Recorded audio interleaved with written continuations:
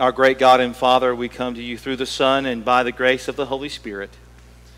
And Lord, we know that there's power, Lord, in your word when it's moved by you. Lord, we have special revelation in the text, but we need applied revelation by your Holy Spirit. And so, Lord, help your weak servant now. In Jesus' name, amen. Amen. Amen.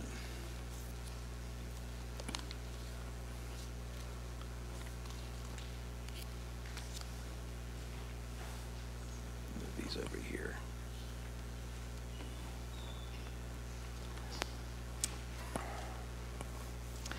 I think people should be able to do whatever they want to do.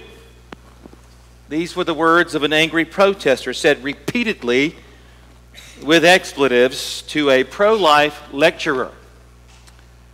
The lecturer quickly pointed out how impossible of an ethic that is if everyone just did whatever they wanted to do. The protester didn't seem to grasp that and just continued to scream it. But that engagement reminded me that we live in a world that's filled with violence. When threatened, many today know no restraint. But do you ever notice how that temptation can rise up in your own heart? When you and I don't get what we want, or what we really want is threatened. I mean, culturally, we are discipled to do this. I mean, don't we live in a world where people break contracts today without blinking? Don't we live in a world that complains regularly about misinformation while at the same time contending that a man can have a baby? How many leaders and teachers and parents and pastors and others live by this phrase, rules for thee, but not for me? You can summarize the mantra of this age, like many other ages before it, like this: mine is the power, mine is the kingdom, and mine is the glory. You know, Scripture teaches this is what we naturally pursue. We're naturally about ourselves. I've never had to teach my children how to disobey and live for themselves. They had it naturally. They learned it naturally from me. You know, we all seek to live as if God doesn't exist. Are you surprised by that today? Many are. Sometimes it's not apparent that we can be like this until God comes close to an issue that's really important to us. You know, hits that right button. And today we're going to look at an example of this in God's Word. If you have a copy of God's Word, please open it and turn to Mark chapter 11, beginning in verse 27. Let me give a brief background as you're turning there. Mark highlights the extraordinary authority of Jesus as the Son of God, and he reveals that Jesus is the promised Messiah anticipated from the Old Testament. And he would not come to first conquer the Romans, but to suffer and die as an atoning sacrifice for sins, as the Old Testament foretold. And our context today is within what many call Holy Week. So get a glimpse of what's happened so far as we get a little momentum going into the text today. Jesus has ridden in on a donkey to declare his identity, and many praised him. He has cursed the fig tree and the temple for its fruitlessness, and instructed the disciples that the Temple Mount is really a Temple Mount of unbelief. He identified himself as the actual location of the forgiveness of sins and prayer. And in his condemning the temple and collision with the Jewish leadership, now is where we pick up in chapter 11, verse 27. Hear now God's holy word. They, this is Jesus and the disciples, came again to Jerusalem. As he was walking in the temple, the chief priests, the scribes, and the elders came and asked him, "By what authority are you doing these things? Who gave you this authority to do these things?" Jesus said to them, "I will ask you one question, then answer me, and I will tell you by what authority I do these things. Was John's baptism from heaven or of human origin? Answer me. They discussed it among themselves. If we say from heaven, he will say, then why didn't you believe him? But if we say of human origin, they were afraid of the crowd because everyone thought that John was truly a prophet. So they answered Jesus, we don't know. And Jesus said to them, neither will I tell you by what authority I do these things. He began to speak to them in parables. A man planted a vineyard, put a fence around it, dug out a pit for a winepress, and built a watchtower. Then he leased it to tenant farmers and went away. At harvest time, he sent a servant to the farmers to collect some of the fruit of the vineyard from them. But they took him, beat him, and sent him away empty-handed. Again, he sent another servant to them, and they hit him on the head and treated him shamefully. Then he sent another, and they killed that one. He also sent many others. Some they beat, and others they killed. He still had one to send, a beloved son. Finally, he sent him to them, saying, they will respect my son. But those tenant farmers said to one another, this is the heir. Come, let's kill him, and the inheritance will be ours. So they seized him, killed him, and threw him out of the vineyard. What then will the owner of the vineyard do?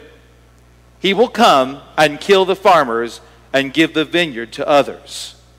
Haven't you read this scripture? The stone that the builders rejected has become the cornerstone. This came about from the Lord and is wonderful in our eyes. They were looking for a way to arrest him, but feared the crowd because they knew he had spoken this parable against them. So they left him and went away. This is God's word. So let's do just a broad overview. Let's zoom out. Google Earth, right? Let's just back up some and look at the broad view here. Mark reveals that the Jewish leaders, who take no stock of themselves or their plans to kill Jesus, but they do try to take stock of his authority. And when they question Jesus, what happens is they get exposed as blind guides who cannot discern the things of God. And that's verses 27 through 33. And then if you'll notice there in the parable, verses 1 through 5, he illustrates their history in a parable that builds upon Isaiah 5, which was read earlier in the service, and the vineyard of God's people. The picture is the same. They are fruitless, full of corruption, violent towards his prophets, and rebel against God's throne. In verses 6 through 12, we see that he will seek to kill God's son. Jesus tells them that they can expect judgment, but their plans will backfire when they reject him, because God will use that to give victory to his true people and replace them with new leaders. So here's the central point. If you're taking notes, I believe there's a spot there on the back of your bulletin. If you're taking notes this morning, rejecting God ends in destruction. Rejecting God ends in destruction. Therefore, turn from self-rule, and submit to Christ.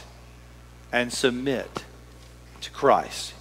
As we go through the passage this morning, pay attention to what Jesus shows, to what Jesus illustrates, and what Jesus declares. What he shows, what he illustrates, what he declares. Point number one, Jesus shows us who needs questioning. In verses 27 through 33 of chapter 11, Jesus shows us who needs questioning. Do you have any loved ones who are difficult to get to the doctor? Don't throw any elbows out there this morning. Maybe you have someone in mind. Maybe you are that person that's difficult to get to the doctor. I'm one of those. You know they have health problems. They know it. And yet they act like everything's fine.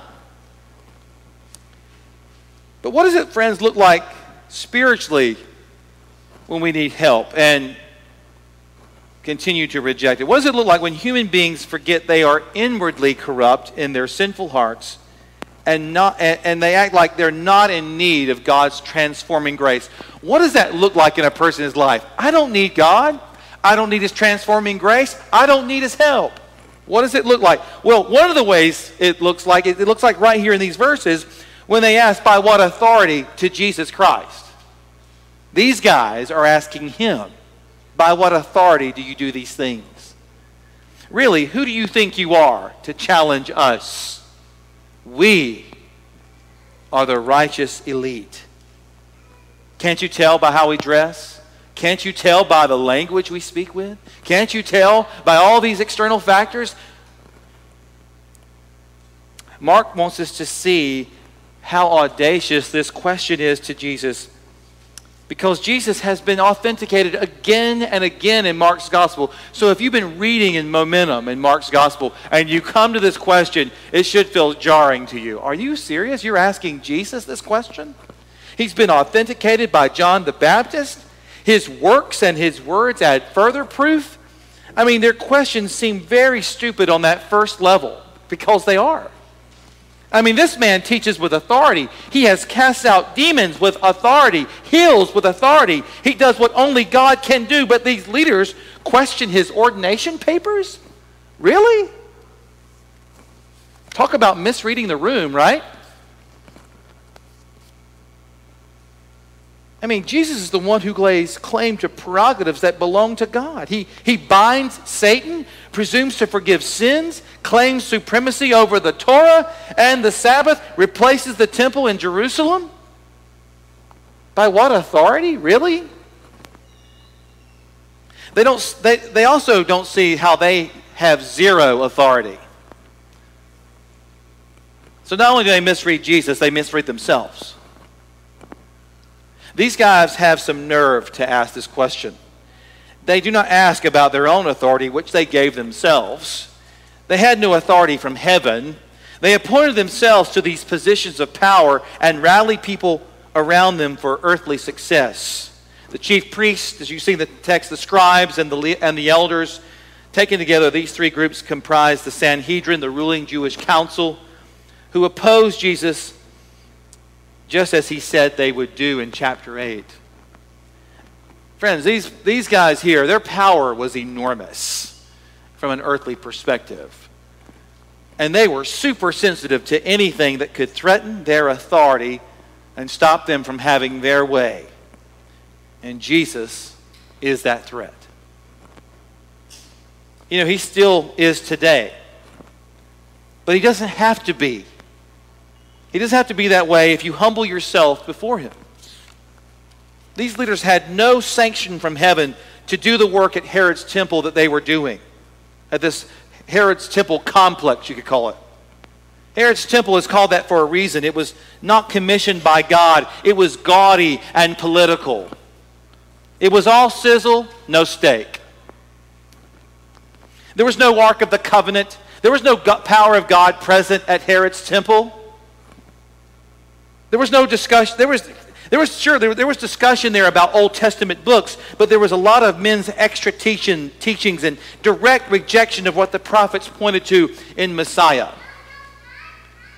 I mean, imagine having the Hebrew Scriptures, but the teachers actually were more about Jewish culture and background and ethnicity and nationalism than they were ever about God. You would think when Jesus showed up, they'd be like, everybody get out of the way. Jesus is here. No. They go up to him. By what authority? I mean, no wonder they miss and reject Jesus. No wonder they're living high on the hog off the temple cash cow. John the Baptist did not give them or this building any credit either. Remember, John the Baptist preached a baptism of repentance, remember, for the forgiveness of sins that completely bypassed Herod's temple. And that burned them up too. They hated John the Baptist too. But they were political, as you can see in the text. They play it safe. So the logic here is this. If John the Baptist is from heaven, verse 29, then the temple was clearly outdated, and they did not want to admit that. The hope of the Old Testament was always the new covenant in Christ. The elite despise John the Baptist's dismissal and rebuke of him, and they are angry with Jesus' authority when it goes against them as well. It hurt their politics and it hurt their pocketbooks. But friends, it's easy to be tough on these guys, and there's plenty to be tough on them about. And the temptation is to be tough on them and not ourselves. So let's let the Word be a mirror to us for a moment. Would we do any better if all of our livelihood and identity was wrapped up in these particular things? If you had to choose between Jesus and your contacts, Jesus and your popularity, Jesus and your power, how would you react? How would I? When God's Word is brought to you to challenge the way that you and I prioritize Him or this world, how do we react? Do we say, by what authority do you come at me with God's Word? You bristle at God's Word when it's brought to you in that way. Friends, let's not be too critical of the Jewish elite here. We can be just as self-important, just as self-righteous, just as self-centered as they are. And we don't need to pretend in church like we're better. We're not. We are sinners. And as Paul Tripp says, the DNA of sin is selfishness. The worship there should have been done with a caveat of preaching belief and repentance towards the Messiah, but that's not what they were doing. And it makes us remember, friends, we all have a source of authority in our lives. Someone or something that guides us and drives us, something that rules. And for most of us, like the Sanhedrin, it's ourselves. We are not really interested in surrendering that rule to anyone else. We can be really good at asking everyone else questions. Maybe you're that person. You're really good at asking someone questions, putting them on the spot. But you know what we can really stink at sometimes? Asking ourselves questions. Like looking in the mirror, hey, you need a good question or two. Quick to be critical of someone else, slow to be critical of ourselves. Am I meddling this morning? I'm trying to meddle a little bit. Because Jesus messes with our self-righteousness, doesn't he? He confronts us directly. I mean, friends, don't we all need to make room for some self-doubt? That's totally contrary to what culture would have us to do. Don't ever doubt your feelings is what culture would say to us. But actually, God's Word tells us to have some self-doubt. Why? Because we're none perfect. Because we're all sinners. Self-deception is very real. Do not people today scream at each other about rights in very inconsistent ways? People want the right to live however they want, as I opened up with, but they don't want free ideas to challenge them. Church folks, sometimes will cry out about the right to go to church, but be offended when someone calls them to be faithful. We want a good marriage, but we fail to put to death the selfishness that it requires to have a good marriage. We want our we just speak to children in the room this morning. We want our little brothers and sisters to respect our stuff. But we forget all the ways we've not respected our parents. I mean, these guys here in the text are incredibly self-deceived in self-importance, just like every one of us can be. I mean, do we want to be free of this? Do we want to live better than this? We have to turn from self-importance and we have to turn toward God. It's painful to realize how blind we can be. But did you know, friend, that God can help you?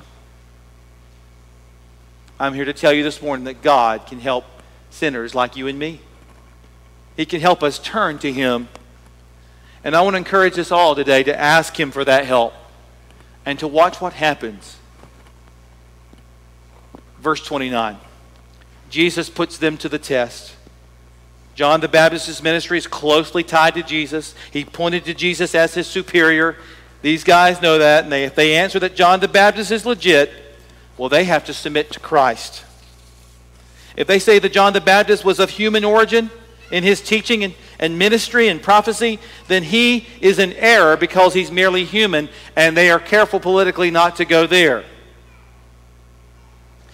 You see, if they say that John the Baptist is of human origin, they'd have to admit that John's just like every other worldview out there, that John the Baptist is like every other philosophy that's out there that denies God, that denies his word, and friends, they all lead to failure and judgment. A man-made religion is what everyone embraces who denies that Jesus is both God and Savior. They are led by the trust in their own perception and sight. Fundamentally, at its root, paganism has a very high confidence in one's natural faculties. The Bible says, though, we're blind in sin, that we are deaf to God's voice. So they don't want to go that route with John the Baptist. Notice twice in the text, you see how Jesus twice in the text gives the command, answer me? You see that in the passage? Answer me. Friends, it's like Jesus squares us all up right here, and he says to you and me, you answer me. I'm talking to you. Now you know that rubbed them the wrong way. Nobody said that to the Sanhedrin. They didn't answer to anyone. Are you that kind of person that gives an account to no one? Is that your pattern? Does it look like you're in good company in the Bible? How do you think that will work out for you to live your life unaccountable? And certainly not mindful of the account you will give to God. I guess what I'm really asking you is, are you content to live in self-deception? Maybe you are. Maybe you feel very comfortable there and you'll leave here in that condition. I pray that you won't. I remember, like many of you, watching the first season of American Idol many years ago. You remember that? It was a huge television phenomenon. I was amazed, like most viewers back then, at how many contestants thought that they could sing well. You know what I'm talking about. And they were in genuine shock and denial when they were exposed, when they were told, that's terrible, that sounds awful. No. The same is true of us often as people about our own righteousness and discernment. It's like we can be in shock and in denial about how deep our sin goes. I'm always amazed by the churchgoer who doesn't mind sitting in the position of fault finding, but will not hear any criticism themselves. Cannot hear it. And they cannot confess any specific sin. They'll confess sin and, I failed or I sinned. But they can't ever name it. They can never say anything specific. They're fine for you and I to talk about our sin specifically, but they themselves, it's like they can't get it out of their mouths. It's like they can't claim the fact what they have done in their lives. Just can't say it. Well, not only does that promote pride, but it hurts other people in the church when we maintain a position of self-righteousness like that. If we are being that kind of church member, we're being very unhelpful. I would just encourage you, ask your elders who shepherd you faithfully here at this church if they see that pattern. And if so, receive it and grow. Don't stay at a surface level talking about sin. Be specific, be clear. But no one demanded answers from the elite here, but Jesus does. Verse 31 and 32, he creates that dilemma for these leaders who huddle pathetically to discuss it. He threw them a softball, didn't he?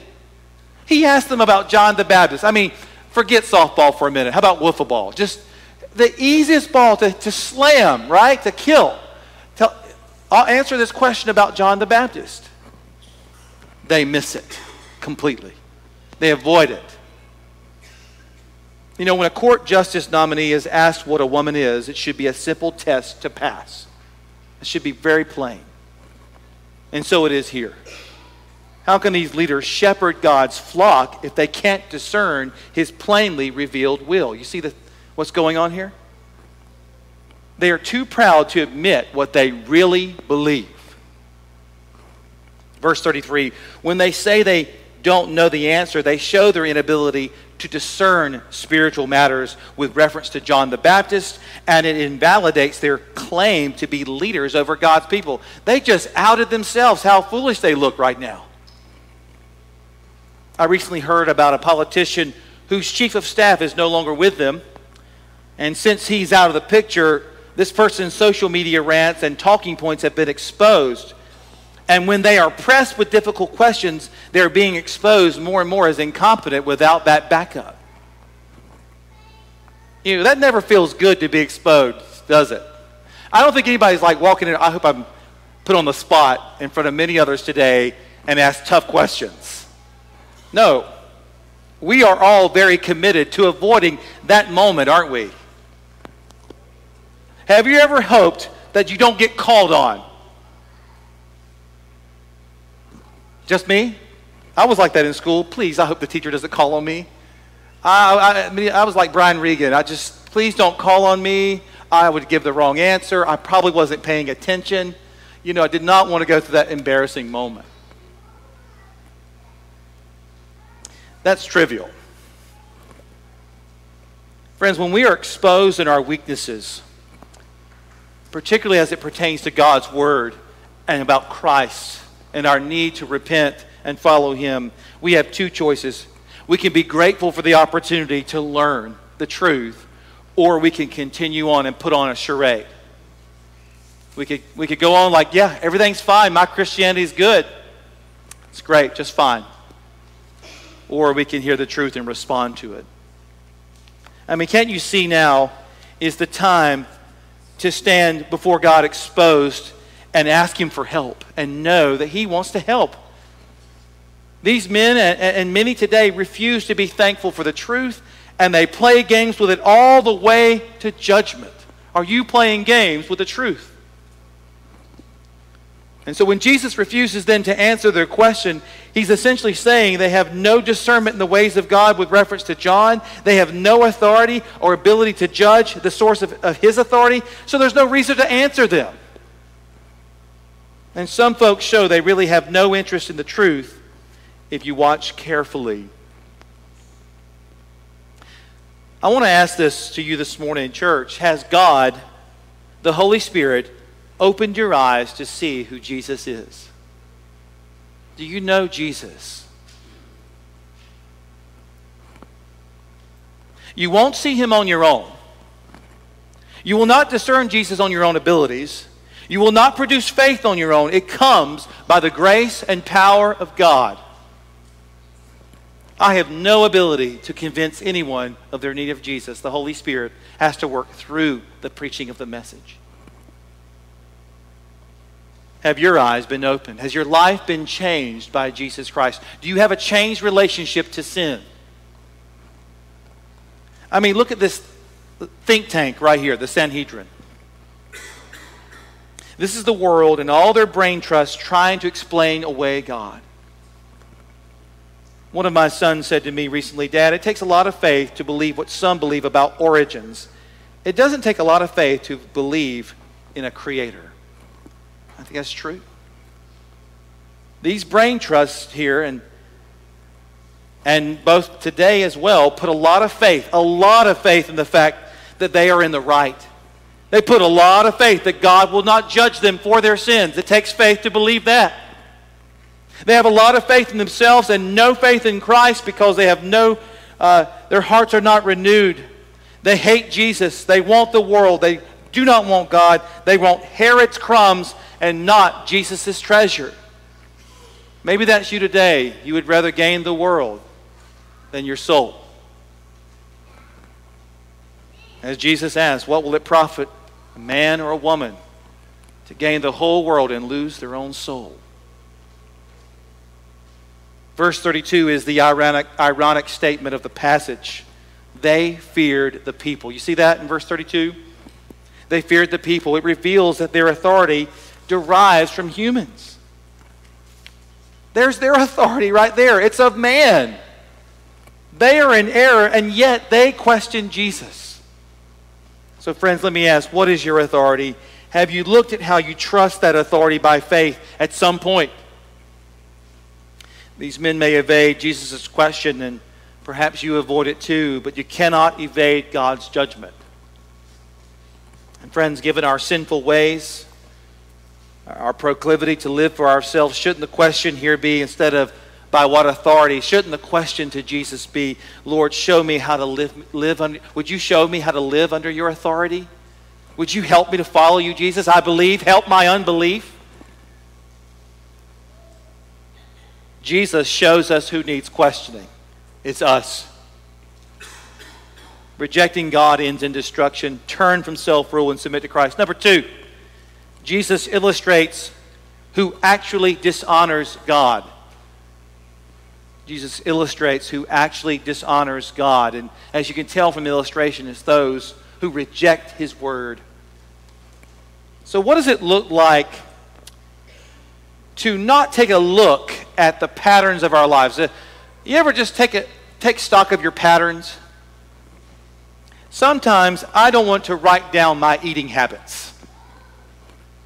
Why? Because that list will condemn me. Some of you are laughing. You know the same is true out there. I don't want to look at my habits and patterns.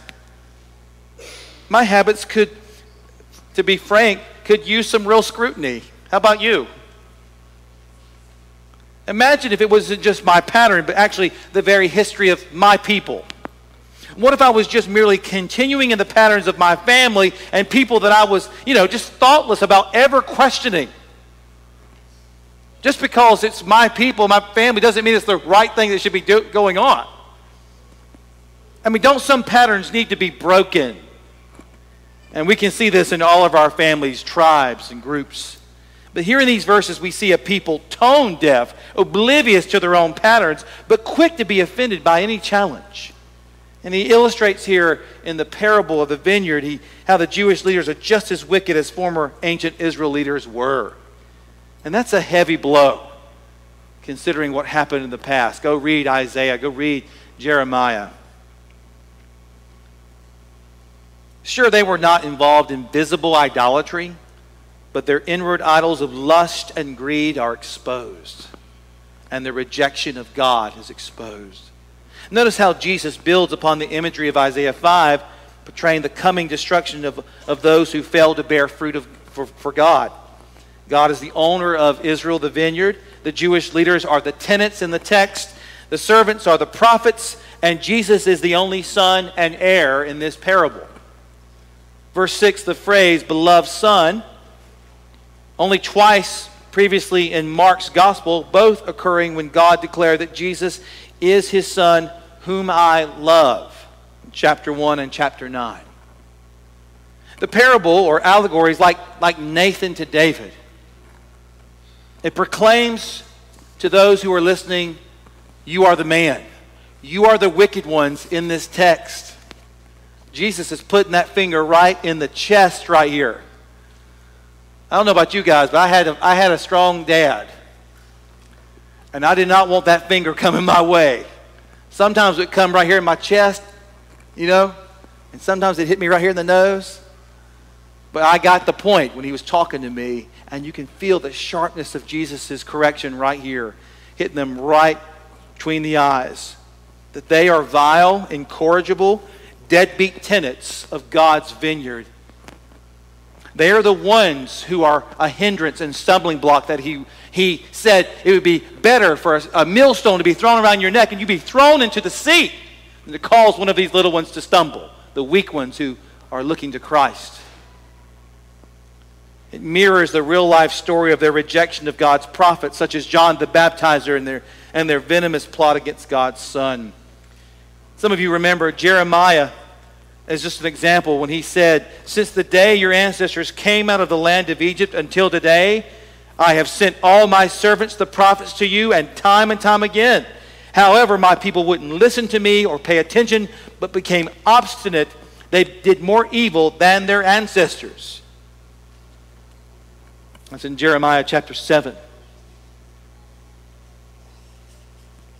So like King David, the text says there in verse 12, they knew he had spoken the parable against them. They knew it was for them. But unlike David, they do not repent when confronted with the truth. The abuse of the servants look at the text in the allegory. It progressively gets worse. First, the servant is beaten and sent away. Next is struck on the head and treated shamefully. And last is killed. There, verse 5. This was their history towards those who proclaim the truth. They merely illustrate the spirit of Cain. They're like many today who want to cancel those who stand for the truth inside and outside the church. So friends, we have to ask ourselves, do we like convenient truths only? Is that our pattern? Jesus highlights that the people should be having the fruit of repentance towards God. And just as in Isaiah 5, there was no righteousness and justice, but there was great sin, particularly among the religious elite. Instead of being helpful to the kingdom, they were a hindrance. They were all about turf wars. They were threatened by those with superior gifts. They taught aspects of the Scripture along with traditions for selfish gain. You know, competitiveness can be fun on a basketball court. It can be disastrous in a church. Among those who claim to be God's people, look at how people latch onto their favorite personalities or camps today. They're more discipled by podcasts and YouTube than they're all their old pastors and elders. That's shameful. Ask a podcaster to bury you and your loved ones when they pass, or to suffer with you when you lose your loved one. We need to remember there is one Lord Jesus. Everyone else, the Apostle Paul said in 1 Corinthians, are mere men, slaves, co-workers in God's vineyard. That's it. That's it. I'm happy to be among the unimpressive. And buddy, I am.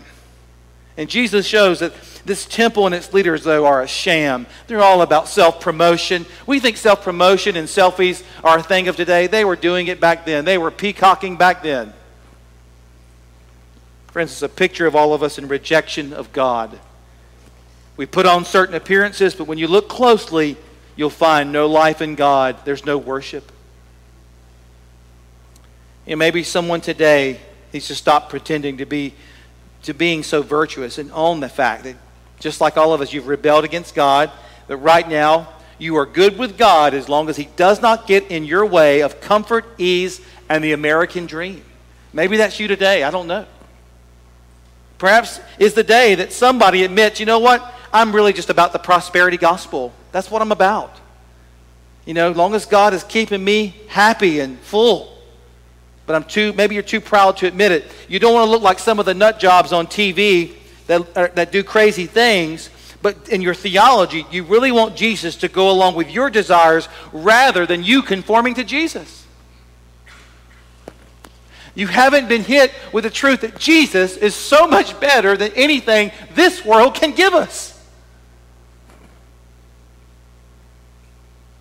Can anybody talk you out of Jesus today? I love my family. I'm not turning from Jesus for anybody.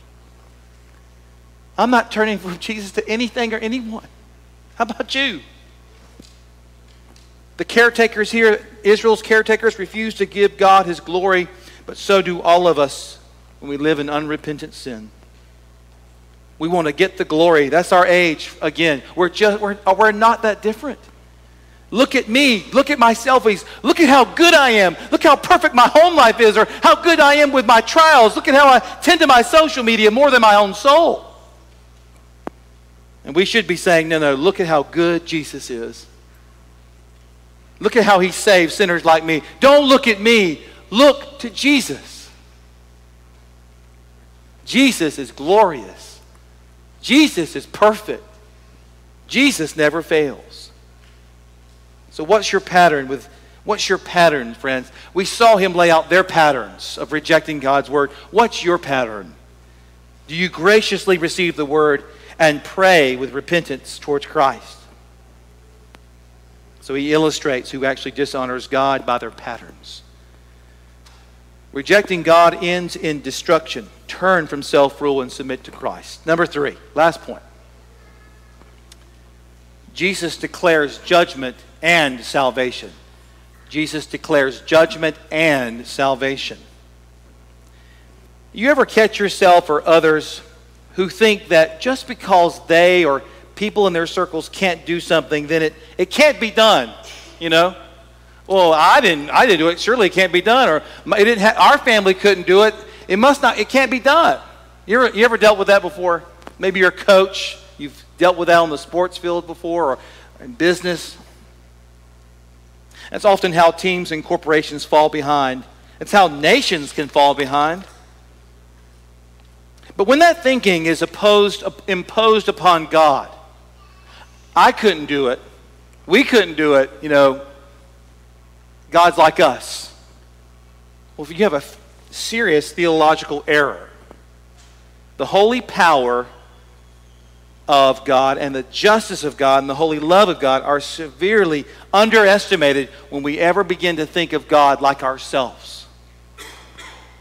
A critical mistake is to think that God is like us. It's to think that his power, his sovereignty and love and justice are bound in some way, limited in some way. Don't do that with him. Look with me at verses 9 and following what's happening here. The owner suddenly changes. See, there was a lot of assumptions being made about God after prophet after prophet after prophet was killed, and finally an assault on the son happens. Something suddenly changes. The one who is seemingly impotent is the one who shows up to exact justice. He's now Lord of the vineyard, who will destroy the tenants who killed his servants and son. But the Lord is not through. He will give the vineyard to others, Jesus says. You see that in the parable. But notice that although the true heir is rejected and killed, the inheritance still belongs to him and to his community in this illustration Jesus gives. The parable exposes the plans of the leaders who were looking for a way to kill him. Just as a faithless failure to produce the fruits of justice and righteousness became the grounds of God's judgment in the past, Isaiah 5, so they are also grounds for judgment in the present against those who conspire against Christ. Verse 7, look at verse 7. You hear them say, "Come, let's kill him." You see that in the text. These were the words spoken by Joseph's brothers in Genesis 37 to illustrate their history further. This has been your pattern from the beginning. Come, let's kill him. You've been saying that a long time, he's saying to them. How foolish they are to think they can get away with such living. Here's the lesson, friends. Foolish hopes, let's kill him, let's take it for ourselves, leads to stupid and reckless behavior. Foolish hopes lead to foolish and reckless behavior. And people begin to live like they are the owner of their life and not God. They push God out and think that there's no consequence. That takes a shape upon our lives. And do humans think that by erasing God from their lives, that, they think they can take control of earthly and eternal destinies? Yes, they believe that. Some folks really believe that they are the captain of their soul, don't they? And so the allegory reveals the utter foolishness of sinful rebellion against God. Verses 10 and 11 reveals that obviously God is not powerless. He's not impotent. He is omnipotent. And he has shown inordinate patience with these people. But the conclusion reveals the prophetic warning that God will not be patient forever. Perhaps you're here today and you know that you have no relationship with God. You do not know Christ as your Lord and Savior. And you're playing with time. You're assuming that you get another day. We cannot make that assumption. We should never bank on the fact that we'll have another day. If you can hear me, if you have ears to hear, today is the day you turn to Christ. Turn to Christ and be saved. The rejection of Jesus is under the providence of God here. Look at the text. All things are under his providence, under his superintending rule. The rejection and murder of Jesus will lead to the building of the true household of faith. And so he quotes Psalm 118, which was read this morning in the opening of the service.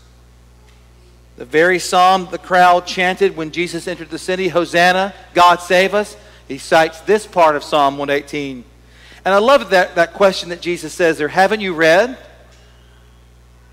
Haven't you read? Again, not only did he tell them, answer me, he says to these guys who carry themselves as experts, haven't you read? It's like, don't you know the simple, observable fact of God's word?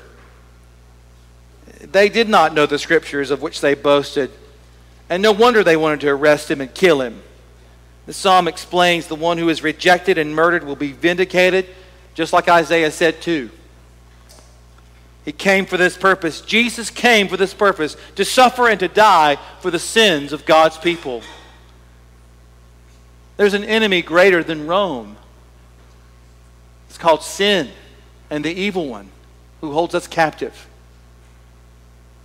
And we're under that captivity because of the curse of sin. Jesus Christ, God the Son, the eternal Son, God's word says he came to us in human flesh, full humanity, body and soul. And he lived the perfect life of righteousness that you and I never did, and then went to Calvary's cruel cross to bear the sin debt and the punishment for sin for any and all who would ever repent and believe. Pastor Gary, are you saying that Jesus came to die for me? Friends, if you have ears to hear, turn to Christ. Yes. Jesus came to take on our sin debt as if it was his own. That's what redemption means. He took it on as if it was his own guilt. Our sin debt was laid on the perfect Son of God. And he bore our sins in his body on the cross. And he died, the Bible says. And on the third day, the Bible says he rose from the grave. Christ is alive. Jesus is alive. And if you can hear me today, I'm pleading with you, come to Christ.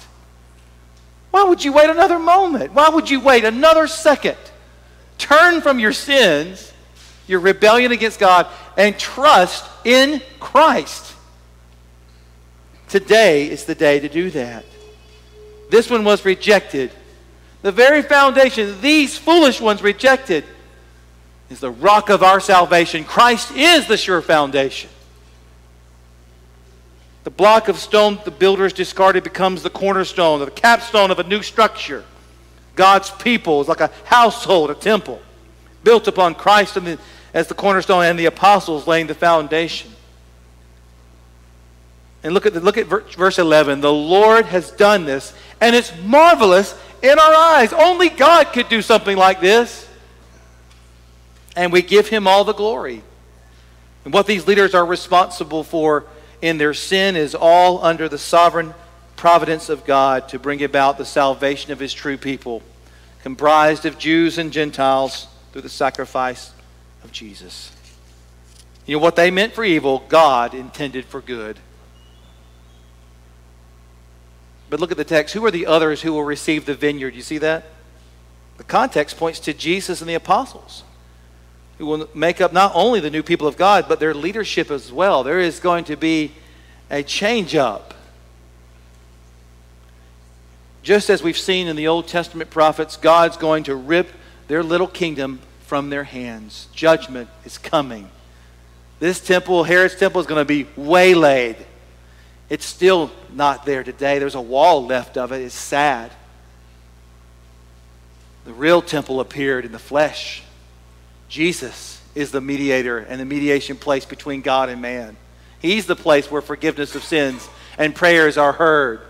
Christ is the mediator between God and man.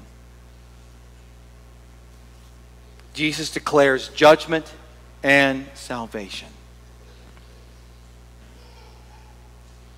Wow, that God would love you and I and include us in this.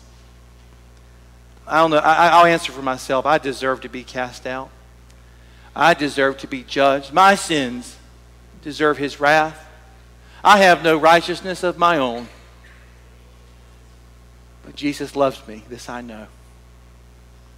God sent Jesus to redeem me and save me and change me. How about you? Do you know Christ?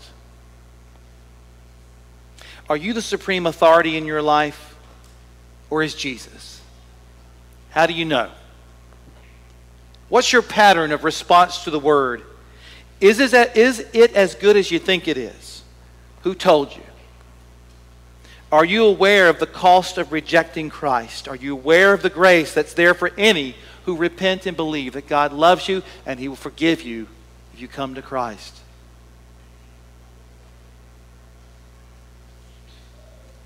Are you hoping in God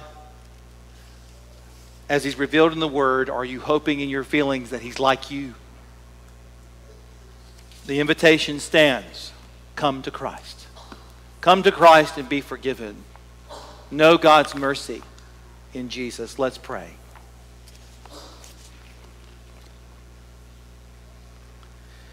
Lord, our feet are so shaky on every other foundation. And there was a time, Lord, when we were living in a state of rejecting Jesus, putting all of our hope on a number of other things. We exercise large amounts of faith in all kinds of things except you, Lord Jesus. Thank you for opening eyes and ears. Calls us to rejoice that we can stand firm today. That the one who was rejected is the very cornerstone, because He's risen from the dead. Holy Spirit, help us to rejoice and delight in you more and more. Calls us to abide in the truth. In your precious name we pray. Amen and amen.